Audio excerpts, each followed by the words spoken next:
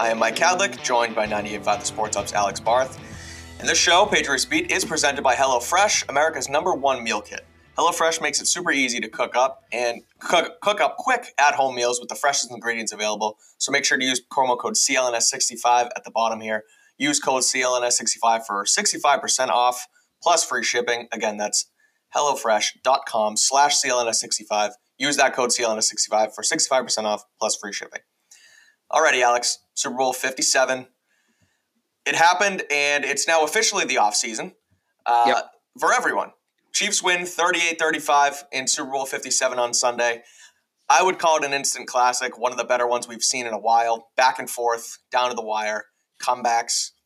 And the Chiefs are Super Bowl champs again, the second time in 4 years. Mahomes threw for under 200 yards, but he also had 3 touchdown passes, 2 in the fourth quarter. Mounts his second 10-point comeback in a Super Bowl. So he's on his way. I'm going to use the D word. I think the Chiefs are a dynasty here in the 2020s. I know that's going to hurt some people, but we'll get there. Eagles, obviously, Jalen Hurts had a heck of a game. He threw a touchdown. He ran for 3. That's the part that stinks about this, is that he was on his way to, Super Bowl MVP, Super Bowl winner, glory. Yep. And it sort of just fell apart. Thanks to him a little bit with the fumble in the first half, but overall, I thought it was a great Super Bowl. What are your initial thoughts on the game itself? Yeah, it was a great game for 58 minutes. I wish it had the ending it deserved. Mm-hmm. It felt to me like when you watch a movie and it's a really good movie, and then they just botch the ending, and suddenly you're disillusioned with the whole movie. Or I never watched Game of Thrones, but a lot of people I've seen bring up Game of Thrones, where it was so great for most of it, and then the end just ruined everything that happened. So right. I'm not saying it was a bad call. My issue there is that it was inconsistent. They weren't calling that all night, and then they called it in that spot. If they were calling that the whole game, fine. Makes more sense, right? But I would have loved to see the Eagles have another drive. And whether that ties it up, sends it to overtime, where they take the lead, whatever it may be, that game deserved a better ending than that. And it definitely took the air out of things. I walked fulfilled, but certainly the two people I think whose performances have gone under the radar, obviously Jalen Hurts, and he wasn't perfect. That fumble was, to me, the second most impactful thing to happen in that game. And then the other one's Nick Bolton from the Chiefs. I think he had a real case to an MVP. He had 1 touchdown, nearly had a second, was all over the field, especially on third downs, a ton of big tackles. Something I hope the Patriots saw, because that's a guy, when he came out in the draft, whether it was 2 years ago, I thought would have been a great chance, would have been a great fit here. And that's the kind of linebacker the Patriots have kind of been going after. And you saw what a guy like that can do against an elite offense. So I would love to see them get a guy like that. And I thought people want to talk about Chris Jones, and yes, Chris Jones was really good in terms of the Chiefs defense, but Nick Bolton was the best player on the field for the Chiefs defense in that game. Yeah, I'm with you. Going back to let's get the call out of the way first on Juju, and then we can talk more about the game, because again, like you said, it was a huge part of the game, and it played a role because the Eagles did not have nearly enough time. Instead, they ended up with 8 seconds left on the clock, and Hurts slipped on the field and had to, that was their last play, which is too bad. But I saw an interesting comparison today on Twitter. I think it was from Emmanuel Acho from Fox, who he's up and down with some of the things he says as far as the social media quarterback thing with Herbert and all that. But he made a really good point on the ref calling the hold on James Bradbury, and I thought it made a lot of sense, because it was a hold. Yeah. But he compared it to speeding, right? If you're going 50, everyone goes 55 and a 45, right? That is speeding, but the police aren't always going to call it. If they're always calling it, they might call it, but the police aren't going to pull you over going 55 and a 45 if that's what everybody's doing at that point. And everybody was sort of doing what James Bradbury did on that last play. It was only at that point where they decided to call it, which that's not going to happen to you on a highway, and it shouldn't have happened to James Bradbury in that moment. Well, I would say, to extend that analogy, there are certain areas that are speed traps. There are certain areas that you just know, hey, I can go this, I need to be more careful here. Oh, I have a little more leeway here. You talk to players, and this is across all sports. You talk to players about officiating, And the one thing they will all tell you is consistency, whether it's strike zones, whether it's foul calls in basketball, whether it's PI holding, whatever it is in the NFL. Because teams actually do this. The first couple of drives or possessions or the first inning of a game, whatever it may be, there is an element that is a feeling out process of the officials. Right. And you kind of make a note. And I know like NFL teams usually do this at the end of the first quarter. Hey, this is what they're letting us get away with, or this is what they're not letting us get away with. They meet with the position coach, use the offensive line for an example. Hey, you can grab here, you can't grab here. Hey, you can grab, but it has to be quick. You can let go. Hey, they're calling it super tight. We need to make this adjustment. That's what teams do. And there's the earlier third down play in the first half where Juju's very clearly held, like very clearly, much more impactful than the one late in the game, and they let it go. And I would bet the Eagles corners kind of realize, hey, they're not calling this. Right. We can let this go. And then it finally gets called on, the last play of the game or in the last minute of the game. You can't adjust to that. Like you can't. So I don't mind the call if they've been calling it all game. And look, I'm somebody who believes let them play. I never mind if officials are going to keep the flags in their pockets. I am good with that. But if you're going to call it, call it. If you're not going to call it, don't call it. Where in the game it's being called should not matter. Something you can't say, oh, well, that's a penalty in the first quarter, but not in the last 2 minutes. That's a fallacy. It is what it is. Like it's a penalty or it's not. And different crews are going to be different. I get that. I leave room for that.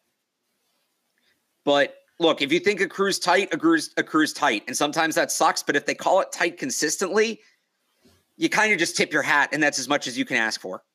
Right. It's got to be consistent throughout the same game. And that's what got me more in the call itself. Although I will say, Mike, and we can lead this into the next thing. How many times did I say this about the Patriots this year? No football game is ever won or lost on a single play. And if you're looking for a reason the Eagles lost, they had chances to not be in the situation 100%. Where the officials had the game in their hands. And that's really, to me, the story of this one. Right. The other thing I'll say just on that, like building off what you were saying, is that it's got to be called the same way throughout the entire game. You can't do it one way in one quarter or another. If the crew's calling it tight, call it tight, and if they're not, let it go. James Bradbury sort of alluded to that after the game. He said it he admitted that he held, but he was hoping the refs wouldn't call it because they hadn't earlier in the game. So everybody took that as an admission. I saw this is the last part of that quote there. I thought they let me get away with it. He's saying, I was doing it all night, and it wasn't a penalty until just there. Exactly.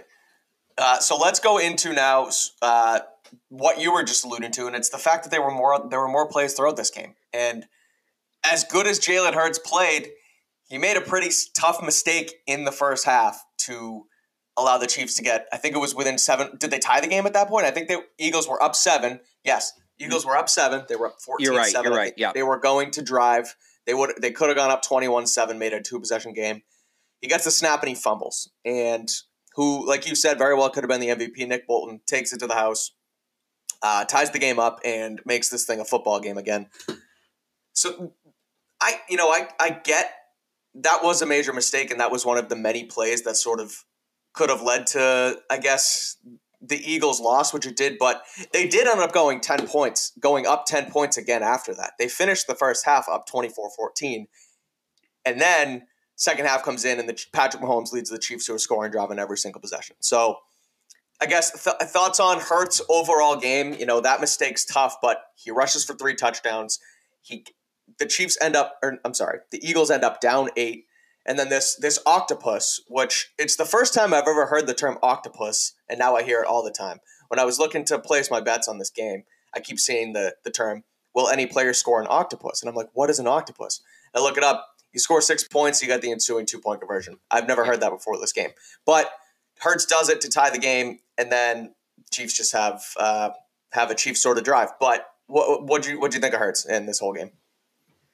I thought he played incredibly well. I thought he totally showed up. He played well enough to win. Obviously, the fumble hurts. I'll say this, and it's not to excuse him. The fumble was a bad play. He got sloppy with the football. Yep. To me, and you said, that the Eagles later went on and took a lead, but you go up 21-7. I felt like the Chiefs were ready to tap out.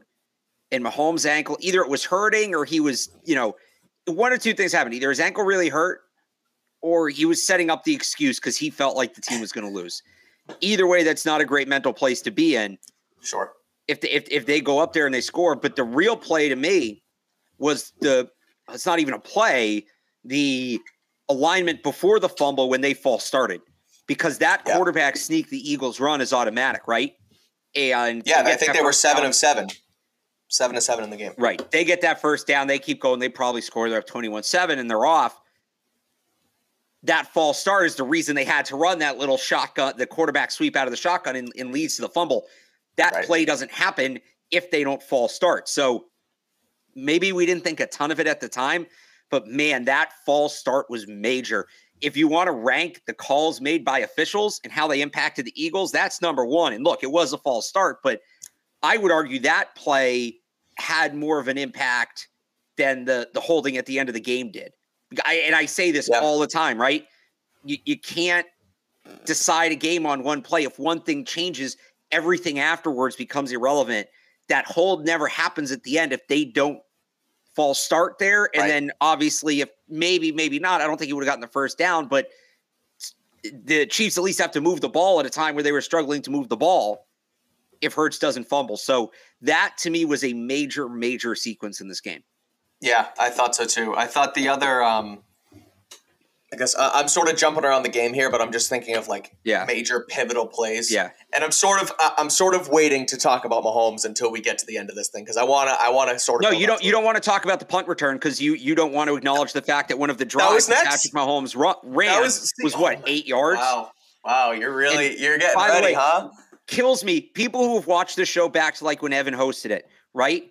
Nick Bolton, Kadarius Toney, Sky Moore, Isaiah Pacheco. The punt return was next, guys. Alex. What? That was what I was going to say. I was going to mention the punt return, but go on. These are all guys that me and Evan sat here and pounded the table for on this show. All the guys that are making plays for the Chiefs. I'm just saying. So we can get back to the punt, but there's a reason we liked all those guys too. Speed.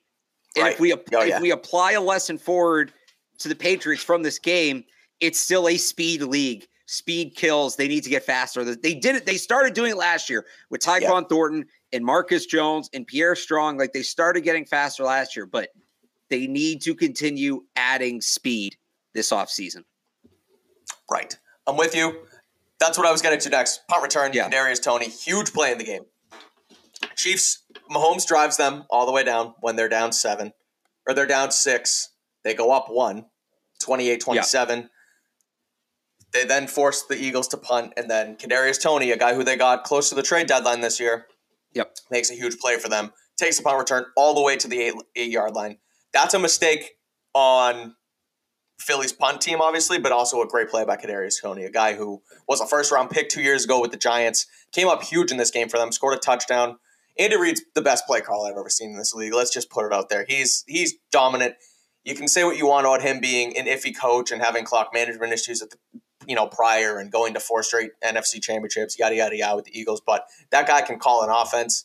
He dimed it up to Kadarius Toney down at the goal line. And then the following drive, I believe it was, or the following play basically was his punt return to the 8-yard line. So, kudos to Kadarius Toney, a guy who at the beginning of his career looked tough, but he made a name for himself in the Super Bowl. And look, Kadarius Toney, that's a risky pick. I guess it's not that risky for the Chiefs. They gave up a 4th-round pick for him, but that's the kind of guy that traditionally the Patriots haven't touched in the draft. And I think there's a comp in this draft, not exactly the same skill set, but a similar draft evaluation in Keyshawn Boutte. And you see how that guy can make an impact, right? And there's just certain guys, you watch them, whether it's Kadarius Toney, whether it's Wan'Dale Robinson, and there's guys who've been in the league, right? Lamar Jackson, to me, is the ultimate example of this. When the ball's in their hands, it just looks different. Yeah. There's just there's something different about the way they carry the football. And Kadarius Toney's one of those guys, and that it was a bad punt by the Eagles. The coverage team over-pursued. You cannot over-pursue on a guy like that. Right. Eagles were a bad special teams unit all year, and it came back to bite them at the worst time. Yeah, I'm with you. Let's do it. Patrick Mahomes, Alex. I've talked a lot about Pat. Gotten a lot of crap for it. I wrote about it today on CLNS. Because there's a lot of people out there, Alex, that are just... It seems like we just can't appreciate Mahomes and the Chiefs for what they're worth. And there's just this constant defending of Brady and the Patriots. And nobody's saying that what the Chiefs are doing is better. And nobody's taking down the Patriots. Yeah, they are. Yo, they are, but they are. No, they're not. I was going to let you finish your point, but look, they are. And this is my problem. When you did it, Mike. You said talk to me. Mahomes is going to catch Brady. I didn't. I didn't. I not said after the Super Bowl. You said it a couple weeks ago. I didn't say he's going to. I said he's coming them in the for same him. He's sentence. on his way. Yeah. You put them in the same sentence. I'm going to go back and that's and find okay to do right now. Tweets after the game, by the way. No, because if you're going to bring Brady into it, you can't. Yes, you can, Alex. He's an all-time great at 27, and that's okay to admit. Yeah, yes, 100%. He is. He's a top 5 quarterback of all time, and that's okay. That doesn't mean he's on Brady's level. He may be on his way there. Right, so stop putting him on Brady's level. No, I'm not. I'm saying Clef Wood, Madden guy. He has the ability to get there. He has the ability to get there. He does not. Clef Wood after the game. Yes, he does. Clef Wood after the game on Twitter. Imagine if Brady won a Super Bowl on one ankle. That's a troll. That was the greatest difficulty Super Bowl we've seen from a QB in a long time on one ankle versus number 1 pass rush in the league. Tom Brady won a Super Bowl his first a week after spraining his ankle. They didn't have the bye back then. That's bringing Brady into it. And we're not knocking Mahomes. We're setting the record straight. Fine, he's a troll. You don't like him. Yeah, I don't Florio. Mike Florio after the game. Meet the new GOAT. Better than the old GOAT. He's not. He's done what? He's done what to be better than Brady? And this is why I hate it. Stop putting the two of them in the same sentence because it's a disservice to both of them. Because you're minimizing Brady's accomplishments. Again, don't come at me saying Brady didn't do something that Mahomes did. You can't win a Tom Brady argument by saying somebody did something he didn't. He played 23 years in this league. He did everything. So don't come at me with that. And it's unfair to Mahomes because there are people like me who want to make sure the right context is out there. And it comes across as dissing Mahomes when it's not. I'm insulting these idiots that are prisoners of the moment, have a 5-minute memory span, and are just trying to get clicks. Stop, just don't be wrong. It's not that hard. Just don't be wrong. It's nothing against Patrick Mahomes. I think he is in the top 5 discussion at this point. He wins one more. I think he's clearly number 3. And with a chance to get to number 2. But again, I was very careful after the game when I did this. I had no problem with people hyping up Mahomes on his own. He's the best quarterback in the league. This is the best run going right now. That's fine. Mm-hmm. That's perfectly fine. The second you bring Brady into it, you change the context. And in that context, it's a tough sell, especially if you want to talk about all time. Because, Mike, yes, Mahomes has had a great 6-year run here. Among the best, for sure. Among the best 6-year runs we've ever seen. If you want to tell me he's a Hall of Famer right now, if he walked away today, I'd believe it. I would agree. That's all I need from you. But here's the thing. Okay. We've all seen the graphic when Brady retired. He had 3 separate Hall of Fame careers. You can break his career down into 3 separate windows, each one being competitive or better than Mahomes. So my problem is when you take a guy who a big part of the reason he is considered the greatest of all time is his durability and longevity, and you say a guy's better than him off of 6 years, you're just missing the entire point. But I'm not. I know, but I'm responding to all of the idiots. I'm responding to all the idiots. So it's very simple. If you don't want Mahomes to be diminished by Brady talk, don't bring Tom Brady up. Because you don't need to talk about how great Mahomes was in that game. But the thing is, you do have to bring up Brady when you talk about the start to his career. Yes, you do. Bring up Elway. Bring up He's Montana. already passed Elway. Bring up Peyton. Right. Bring up the guys he's passed. Don't bring up the guy he hasn't passed. Well, that's next. You got to no. We're looking forward to the next one. It's there okay is no to admit that he's good. Like, people don't want to admit. They just always defend Brady. But there's such a big difference. There's such a big not according to Mike Florio. Not according to Mike Florio. There's such a big difference between Mahomes had a great Super Bowl and a great year, and he's the best quarterback in the league, and Mahomes is the greatest quarterback of all time.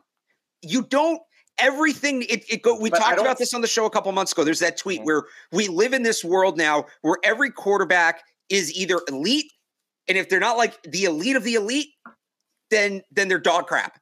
And it's like extrapolating that. There's room in the middle, and Mahomes, there is nothing wrong with Mahomes not being the greatest quarterback of all time after winning just 2 Super Bowls and just having 6 years in the league. The fact that his fans can't understand that is why it gets so annoying. Nobody is trying to insult Patrick Mahomes. We're just trying to add some context to this out of control. No, we're just trying to add some context to this out of control narrative. That's all it is. You already tried to take down Pat Mahomes earlier in this show when I didn't bring up Kadarius Toney yet. You basically tried to tell me he got handed. Oh, that was just me. That's you trying to infer. No, that's me trying to get you to calm down. It's just pouring water on the fire. That's all it is. I want to. Y'all are prisoners of the moment. I'm sorry you don't know. Most of these kids on TikTok and whatever, they don't know Brady won a Super Bowl in 2001. They don't know who the greatest show on turf is. I'm just educating. That's all we're doing. We're just educating. Let me get to the comment on screen because I thought this was hilarious because the comment says, "This is worse than my Edelman take." Alex is putting the words in my mouth that I'm saying Mahomes is the GOAT, and I'm not. So it's not my take. No, I'm not responding to you. I'm responding to the whole narrative. The person that commented this, their name is Delusional Patriots Fan, which is just perfect for kind of what we're talking about here. I'm not saying Mahomes is already there. But he has the best chance to get there. But what I'm saying is, you are saying that when people push back on the narrative that Mahomes has caught Brady, it's the same as saying Mahomes is not great. And that's not what it is. On their greatness and try and defend Brady in the process. And it's like, just look at what I'm reading. Because it's an incorrect take. It's an incorrect take.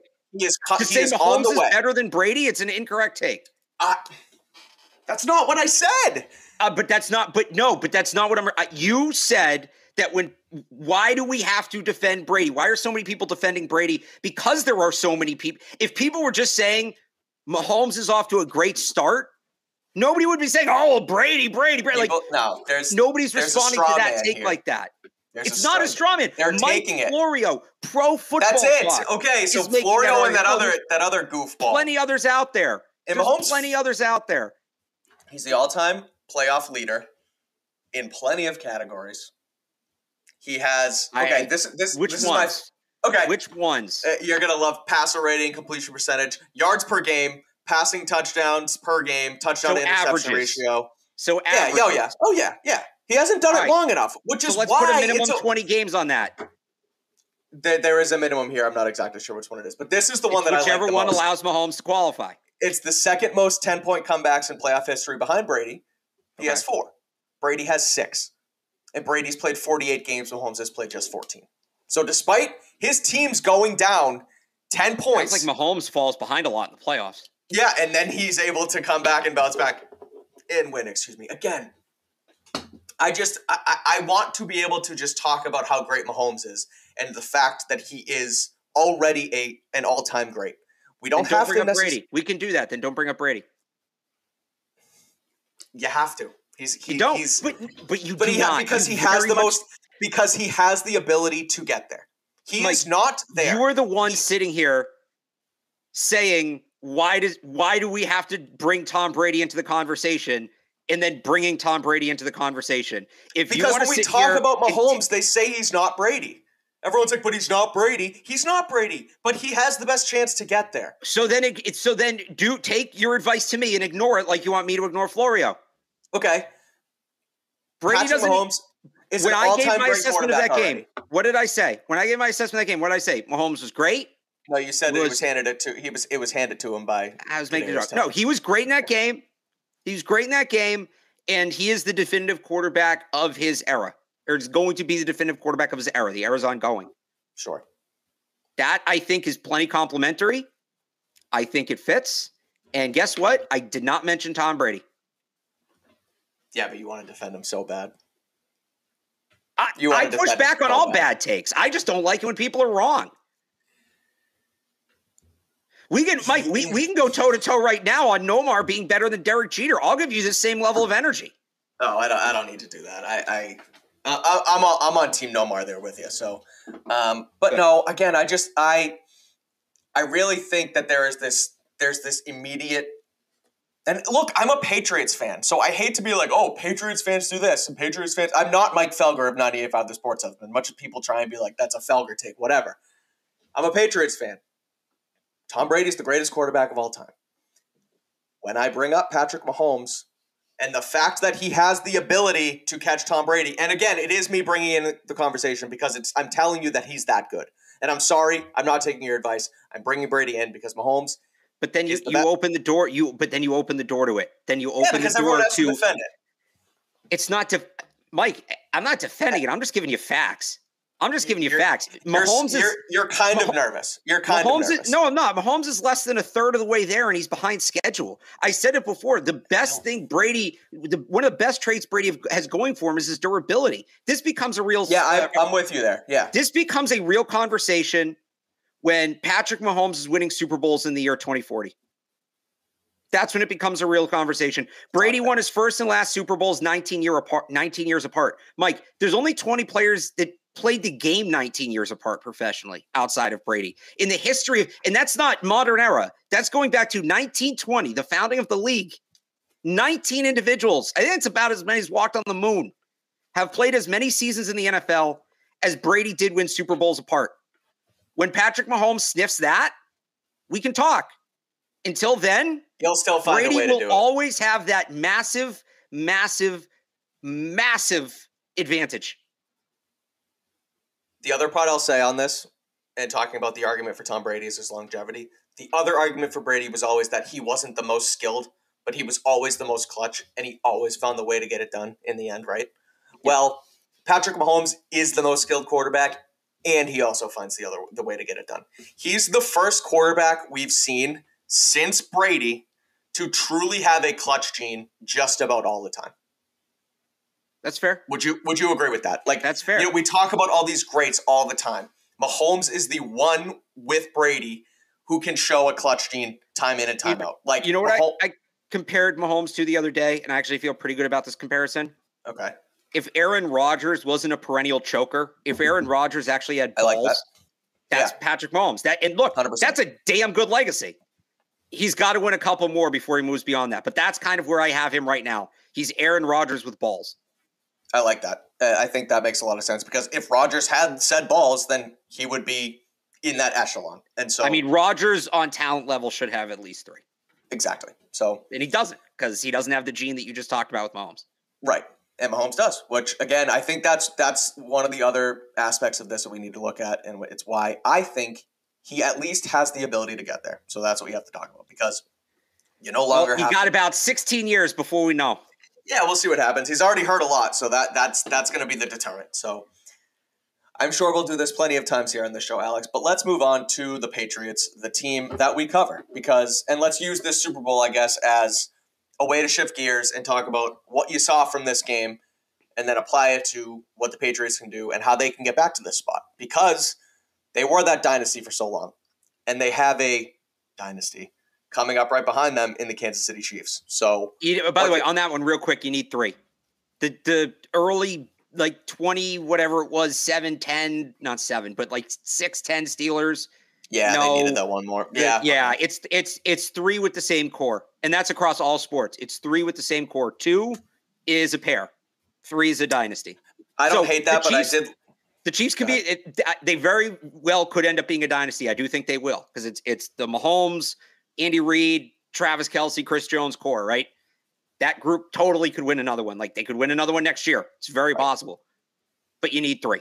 So they're not there quite yet. They're on their way. They're well on their way. And this one I'll project. They're coming. They're coming. They just need one more, and I think they'll get one more. but they need the 3 before we can start using that word. I have said dynasty.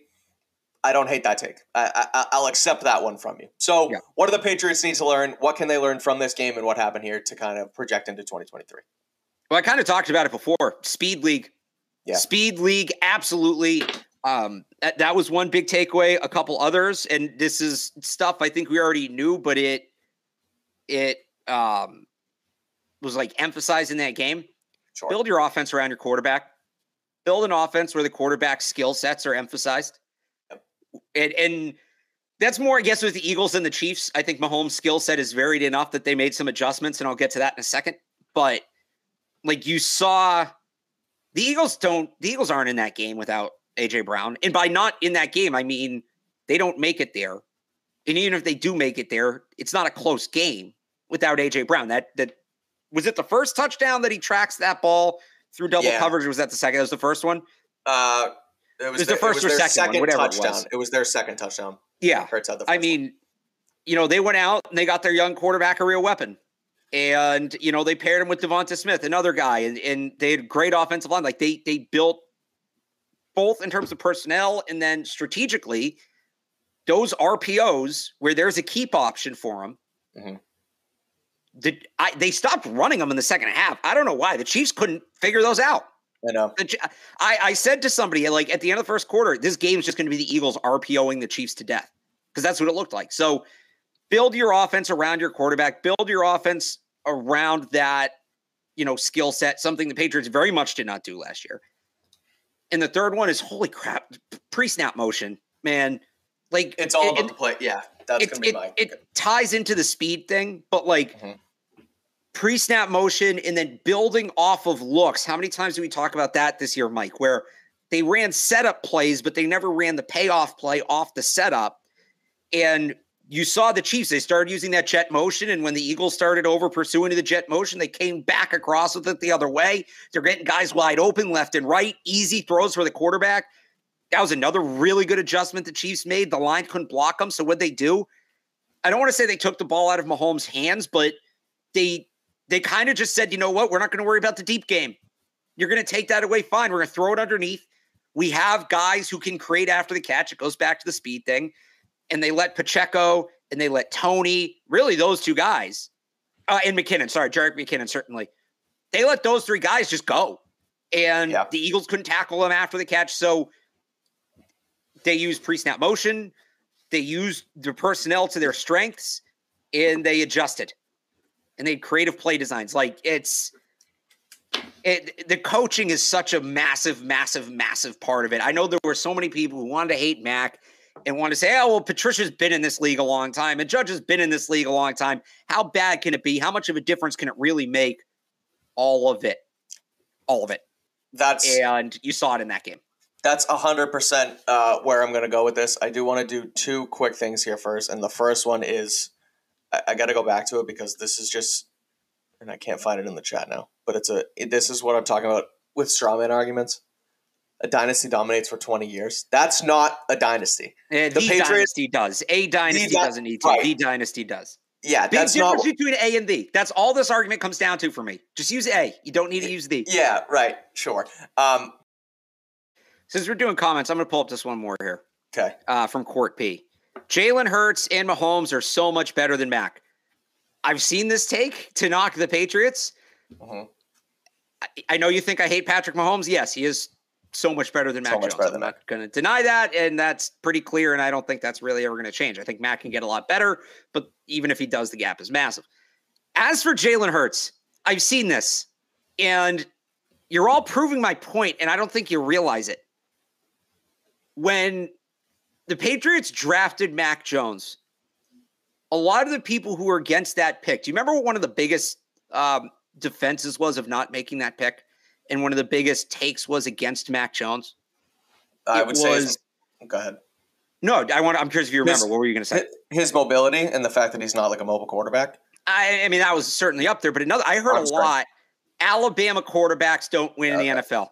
Alabama does not produce NFL quarterbacks. And yes, Jalen Hurts technically says Oklahoma, but he's an Alabama quarterback. Yep. And people brought up Jalen Hurts. I remember that. Jalen Hurts was drafted. They knew right away he was drafted to be a backup because remember, they'd just given Wentz an extension, just a couple of years removed from what should have been an MVP season. There were a lot of people when Mac Jones was drafted giving Jalen Hurts as a comp, and they meant that as a negative. They meant it to shoot down the pick. And now they're using Jalen Hurts to say Mac Jones will never be good enough. So this goes back to what we were just talking about. When you put the right pieces around them, it's crazy what some of these quarterbacks can do. Even if you don't think they're good in the draft, it's crazy the potential you can drag out of a guy.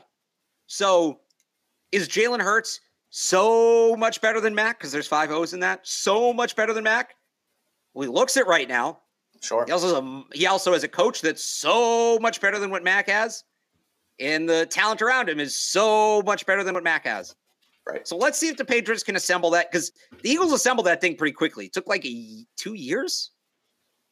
Yeah. Really a year, and then they just added A.J. Brown as the cap. Right. Let's see if the Patriots can figure out putting that kind of talent around Mac Jones.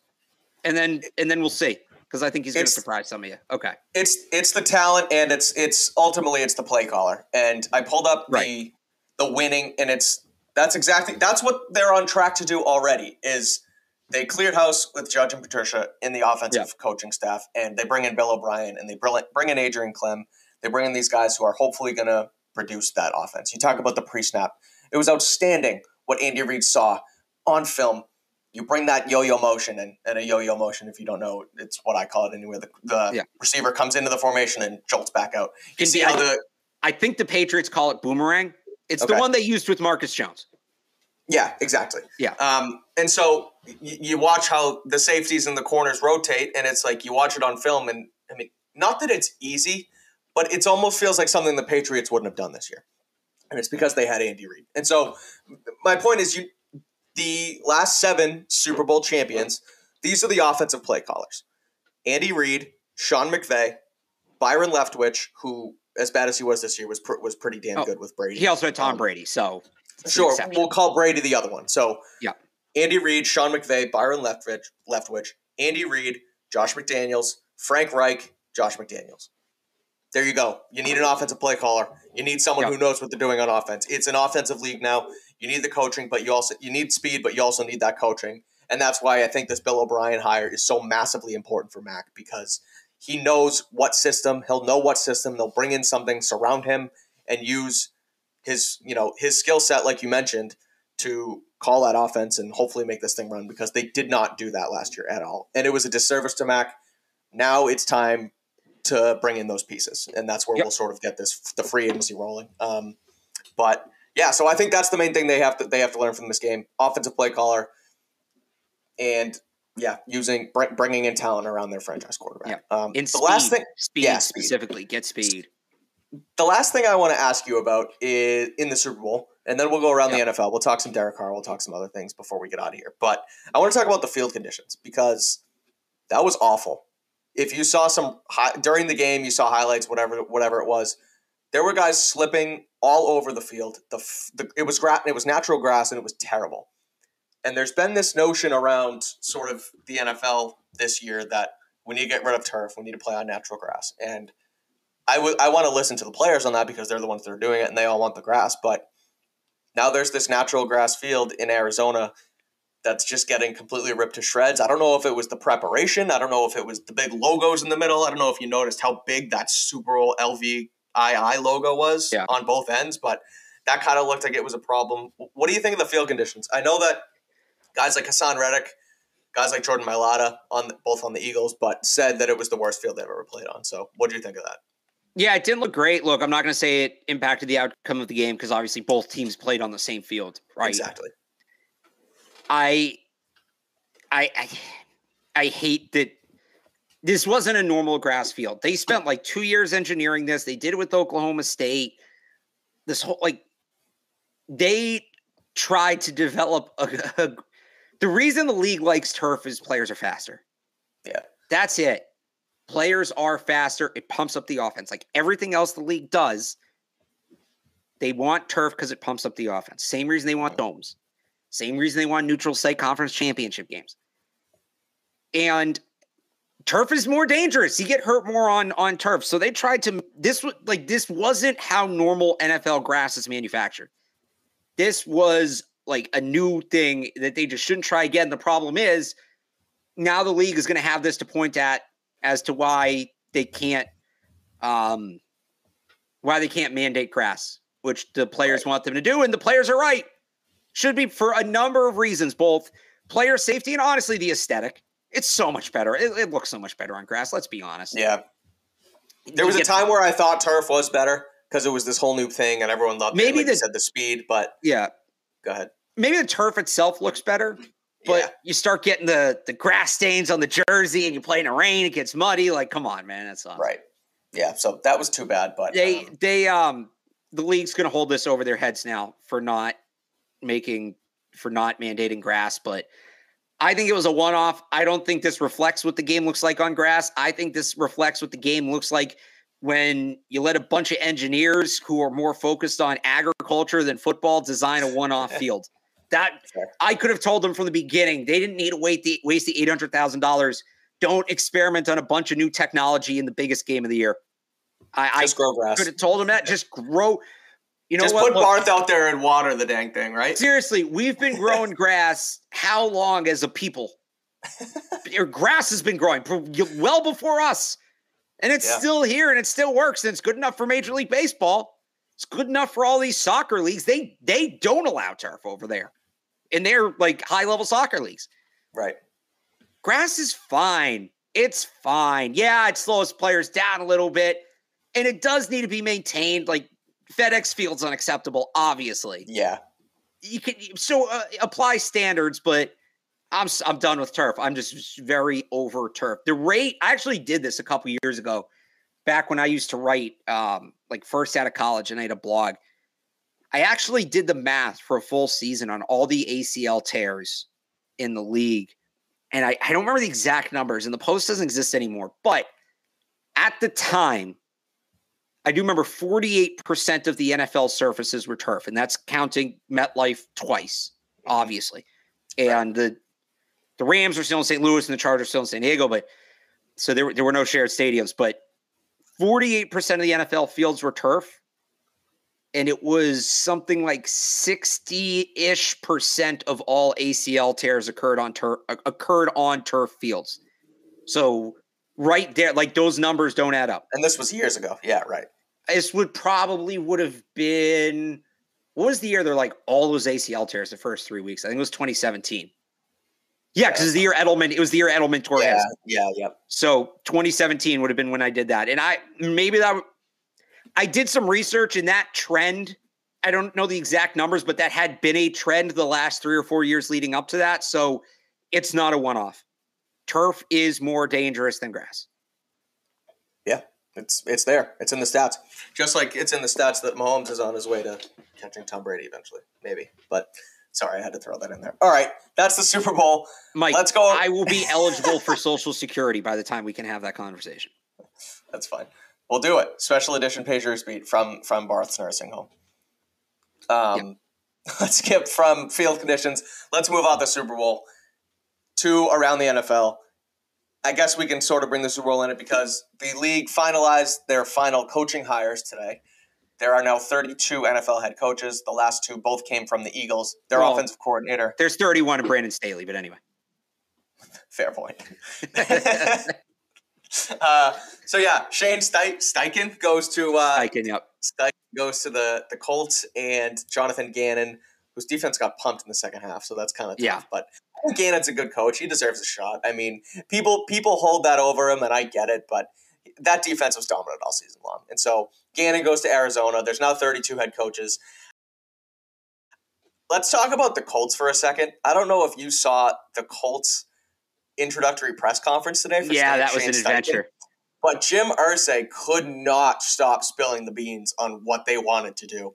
Irsay is talking about, we have the fourth pick, and nobody knows what Indy right now, or before today, nobody knew what Indy was going to do, if they were going to sign a veteran, if they were, I don't know if Matt Ryan's still under contract, if they were going to draft, if they were going to trade up, whatever. But Irsay basically said, we're taking a young quarterback. And the second he said it in the press conference, Chris Ballard looked at him and was like, what are you doing? Just started spilling it over. And Ballard was like, oh, yeah, haha, we don't know. And then Irsay said that he likes Bryce Young. And it's like, just keep your mouth shut and let your new – like, Steichen's got to be like, what am I getting myself into? Right. And Jim Irsay's sitting there doing a radio show, and Steichen's calling Josh McDaniels to see how he got out of it the last time. Seriously.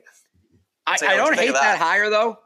No, me either. The Gannon one surprises me a little bit just because I think the Cardinals probably have the least direction of any franchise in the NFL right now in terms of what's the path forward. Because the Texans roster is a mess, but they have the first overall, or they have a high pick. They're going to draft one of these quarterbacks. They're going to move on. So, there's value there.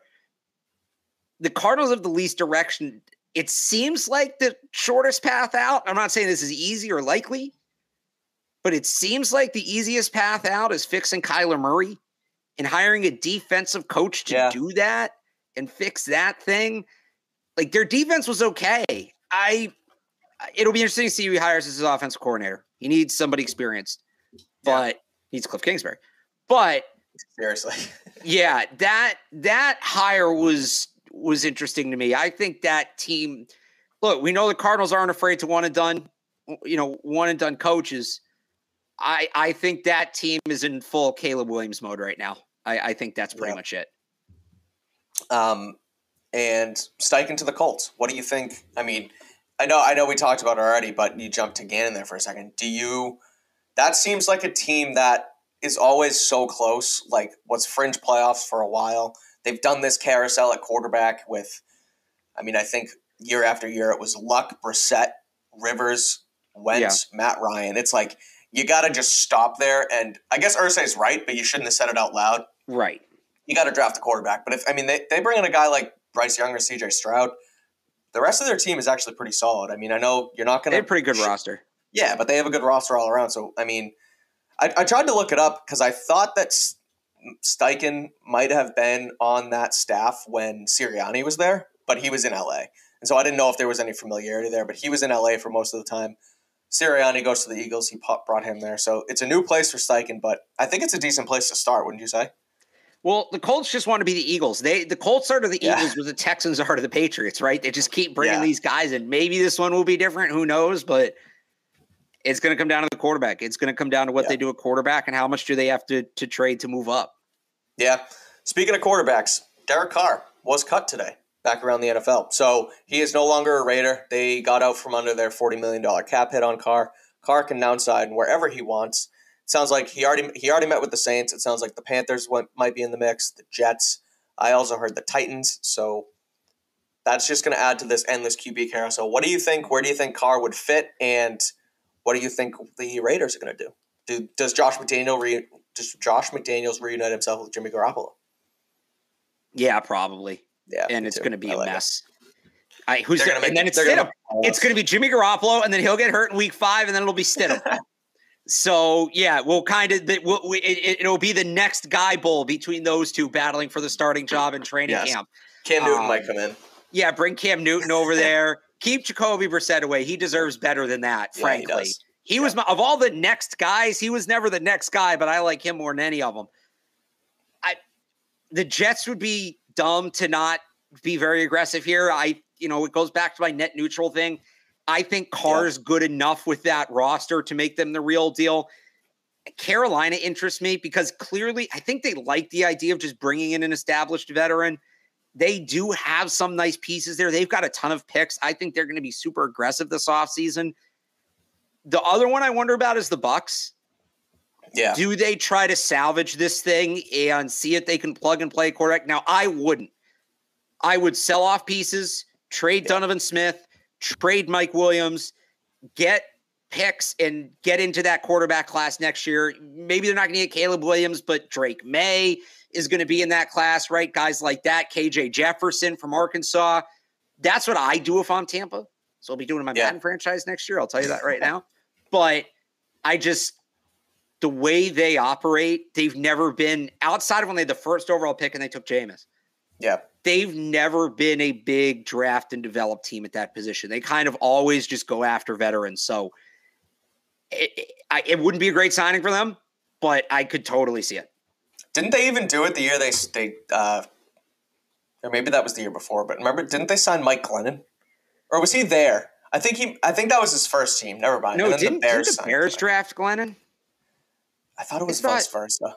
But they drafted him late. Yeah, they drafted him, but it was in the third round. Okay. Yeah, so never mind. So it was, I was thinking they signed him, but they've never invested highly at the quarterback position in the draft. They signed Brad Johnson. Mm-hmm. They signed they did draft Josh Freeman. Shout out Josh Freeman, yeah. Shout out Josh Freeman. A long time ago, I was probably in middle school. I don't even know if I had my license yet. Remember the Reebok store that was at Pat's place, and they would have all the NFL jerseys there? There was a Josh Freeman creamsicle jersey on sale, and I don't know why I didn't, because back then $60 was like a ton. It might have been been $1,000, but there's like the stitched one, the nice one, right? Oh, that would be so cool to have. I thought Josh Freeman was like going to be the guy. I thought he was going to be filthy. Yeah, he wasn't bad for a few years there, and then he just kind of fell off. Yeah, I think they had 10-6 season with him. I don't know if they made the playoffs. He was kind of like Jameis Light. He had a lot of physical tools. He just wasn't. He was too reckless with the football, and that ultimately, once the physical tools started to go, and it was just him being reckless, it became he became unplayable. So Jameis hasn't hit that wall yet, but like they do clearly have a type. And honestly, since we're doing this, if they move up, Anthony Richardson, kind of fits that bill. So I want him to go to the Giants. I think that's the best place for him to succeed, but him and Tampa would be interesting. I wonder, though, I feel like Tampa is going to do the first thing we talked about, and that's just try and salvage this thing, because if they were going to fully rebuild, I think they probably would have fired Bowles and went back into the younger coaching carousel, right? They still can. I suppose they can, but a lot of the top tier coaches are already gone. So, or do they not?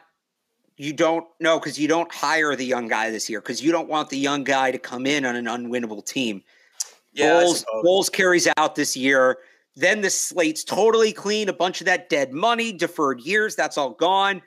Then you bring in the young guy next year as you start building it up. So it's unfortunate if Todd Bowles is in that position. It really is. Right. But I don't think him still being there rules out them blowing it up. Fair.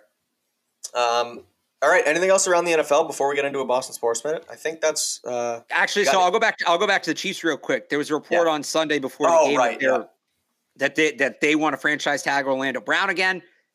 Does he take another franchise tag? Now that's a guy I'd trade for. Yeah, that is absolutely a guy I would trade for from the Patriots. But when you look at the free agent market now, it's all right tackles. It's all right tackles. The PFF, they do like their top 100 free agents every year.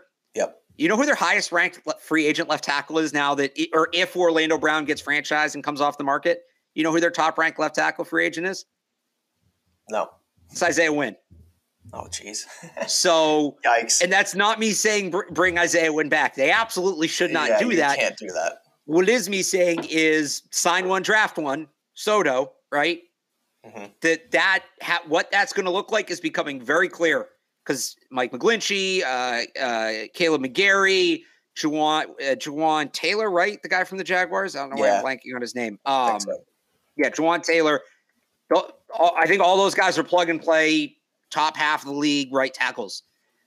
So go get one of those guys. And then, as much as I love Juwan Jones, maybe you find a way to double up. But that first pick, I think we're just looking at left tackles at this point. I think right tackle's off the board, because unless Orlando Jones says you can't tag me, trade Orlando Brown says you can't tag me. Yeah.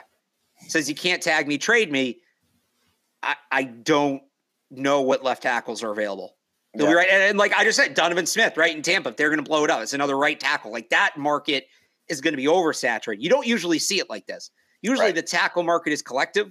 Right now, seller's market for left tackles, buyer's market for right tackles. So go out, get a right tackle, free agency or a trade, and then draft the left tackle, assuming that the Chiefs are, in fact, going to franchise Orlando Brown. If they don't, and he doesn't want to play on it, right?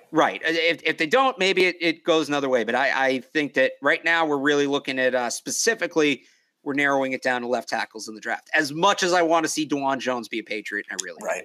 Yeah. I wouldn't hate that at all. I think you need to grab a veteran, sign one, trade one. I agree, or sign one, draft one rather, and I guess trade for one, draft one is basically the same thing. You're giving up some more assets, but one veteran, one rookie, the proven guy. Yeah, exactly. Over one veteran, one rookie. Over the over plan. Okay, we'll take OVOR. Take the over. Take the over. I like it.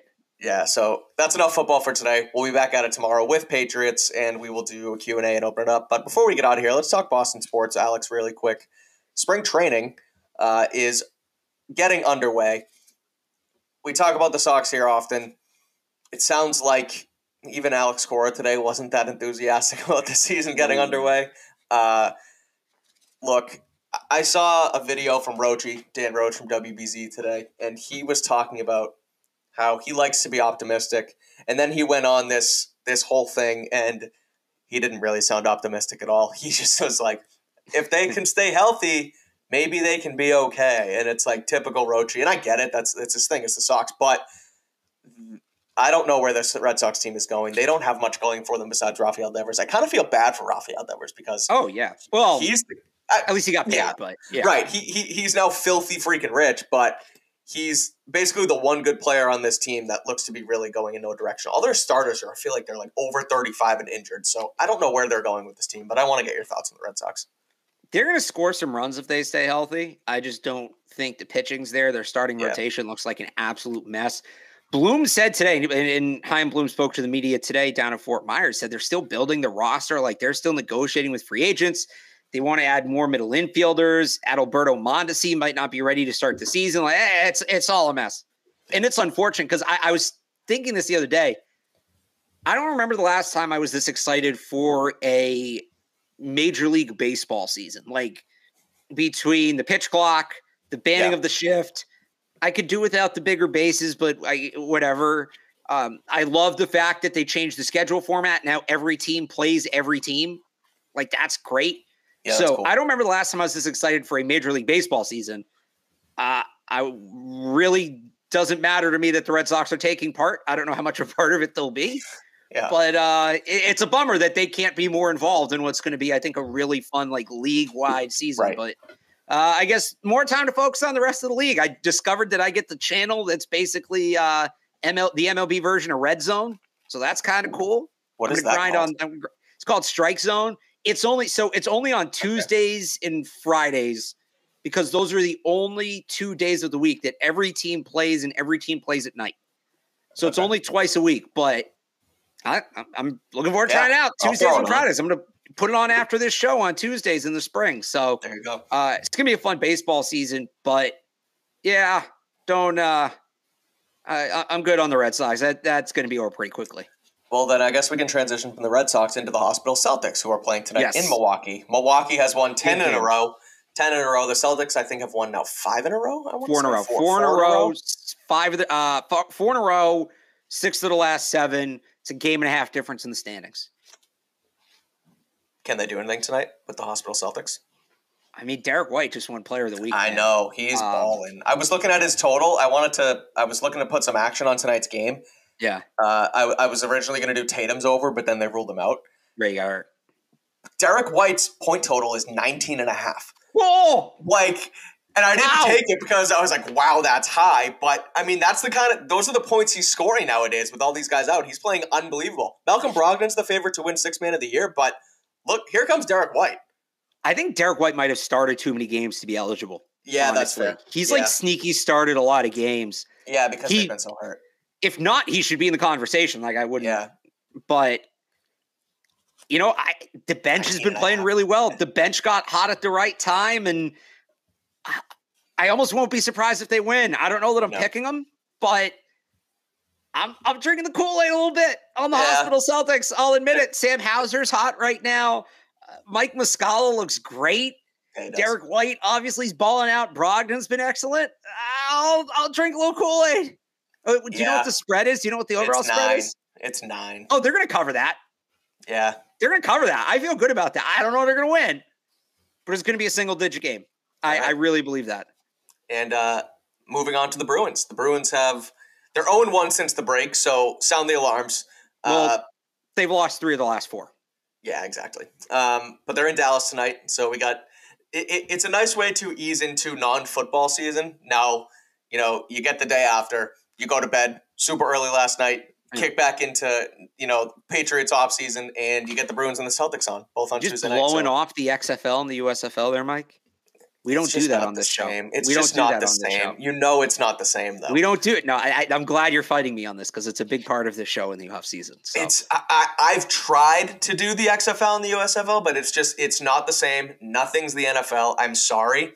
I'll try it. We'll give it a whirl. Maybe we'll make some picks here on the show for both. So again, it's Mahomes Brady. Nobody's saying it's the same. That doesn't mean it's not good. Yeah, fair. That doesn't mean it's not good. It cannot be the same and still be good. I just can't get myself into it. But let's do Bruins. Bruins are in Dallas. Do they win tonight? Is Jake DeBrusk back? Do you know? I think last I saw, he was doubtful for this game and probable on Thursday. Okay. So I haven't seen if he's officially ruled out, and they've probably made that decision. I think it was a 7:00 puck drop. The game might have started. No, it's 8:30. Right, because it's Central Time. They're in Dallas. The big thing for me, for their last 15 on the power play. Yeah. With this unit, can't have it. You simply can't have it, and they've got to get that fixed. Like, I think once they get that fixed, they were scoring at such a high clip on the power play early in the season, it carried them. They're still 5th in the league in power play percentage. With an 0 for 15, they're 5th in the league. Yeah, that's crazy. So once that gets clicking, I think they'll be okay. But whatever it is, that unit has to break through, because this is where it starts to get scary. Because when the Bruins were on this roll early on, all the doubters were saying, well, we know what this looks like. We've seen them do this and then fall apart late in the season. And when that, or in the playoffs, and when that happens, whether it was the playoffs last year, whether it was the playoffs in 2020, whether it was that cup run in 19, the canary in the coal mine with these Bruins slides late in the year is almost always, like, the first sign is the power play falls apart. Yep. So the fact that this specifically is the issue, it does scare me a little bit. It does. I'm a little nervous about it. I want to see him turn around. I don't want this to become a thing where, because we're a month out from the start of the playoffs. I know. I don't want to get to the playoffs and be like, well, it's been a real cold month for the power play. Like, you can't have that. It's got to be like, they had a rough week a month ago around the All-Star break, but they're fine now. They got to get the power play figured out. Well, the thing that I was worried about to start the year was going to be the goaltending, because Ullmark hasn't played that full season. Swayman's still young, but I mean, Ullmark's probably going to win the Vezina, and when Swayman's in there, it's fine. So now that that's shored up, I was almost like, wow, this team's going to roll. But you're right. If they can't get this power play going, they're not going to score those goals that they've been so reliant on. Their secondary scoring's been there here and there with those, those third and fourth lines. But if this team that has, I do a lot of comparing. I think you've got me there, Alex, because I was going to talk about Pasta and how he's sort of that centerpiece on a power play like Ovechkin is for Washington. But, I mean, he's not Ovechkin on the power play, but it reminds me of that. And so the fact that they're in this over 15 stretch is tough, but they play in Dallas tonight, so I think, maybe they get it done. I saw in the chat someone took where is it? Somebody took the Derek White over. Someone took the Derek White over. I can't find your name. I'd shout you out. But one more, if we can do a quick Providence Sports Minute in the Boston Sports Minute. I'm a Friars. Big East basketball fan. Huge game tonight. I'm calling it the Dunk. I don't care what it's called now. It's the Dunk. The Amp or whatever. Big game at the Dunk tonight. Friars against Creighton. Yep. I think it's the 3rd seed, right, in the Big East tournament on the line. These two teams had some battles last year. They had a battle earlier this year in Omaha. That place gets rocking. Yeah, it does. That place is awesome. Cooley's the man. Ed Cooley's the man. Great environment. Yeah, fun team to root for. So I'll have that on a screen tonight. I'm going to need 3 screens tonight, but I'll have that on a screen tonight. Go Friars. They're down 13-7 right now. But yes, go Friars indeed. Yeah. Come back. Big East basketball, baby. I've talked about, and then we'll get out of here. I know you guys all want to go, but if you'll listen to us for a second, football is far and away my favorite sport. But my favorite sport to bet on is college basketball. And so that's what makes it might be the fact that we're transitioning out of football into this sport where I'm like, I need to do something. But college basketball, my favorite sport to bet on. The Big East, my least favorite conference to bet on because they're all the same team. Yeah. They all play the same style of basketball. They always split. I never get it right. So I'm refraining from betting the Big East. But again, go Friars. Love the team. So any team can beat any team in the Big East except Georgetown. Exactly. Georgetown can't really beat anybody right now, which is sad. But right. So yeah, go watch that game. That's our Boston Sports Minute. We'll leave it at that. Me and Alex will be back again tomorrow. Back to Patriots. We'll do a full Q&A episode. So come with all your questions. We'll open it up. We'll let you guys set the agenda. Until tomorrow, follow Alex on Twitter at RealAlexBarth. Follow me on Twitter at Mike Cadlick. Read his stuff at 985thesportshub.com. Read my stuff at clnsmedia.com. Alex might have outlasted me in the Brady Mahomes argument, but if you go to clnsmedia.com, front page, look at my column on why we need to stop gatekeeping the greatness of Tom Brady and the Patriots and just appreciate Patrick Mahomes' success. This episode was brought to you by HelloFresh. HelloFresh.com/CLNS65 and use the code CLNS65 for 65% off plus free shipping. Again, until tomorrow for the Q&A, he's Alex. I'm Mike. Thanks for watching.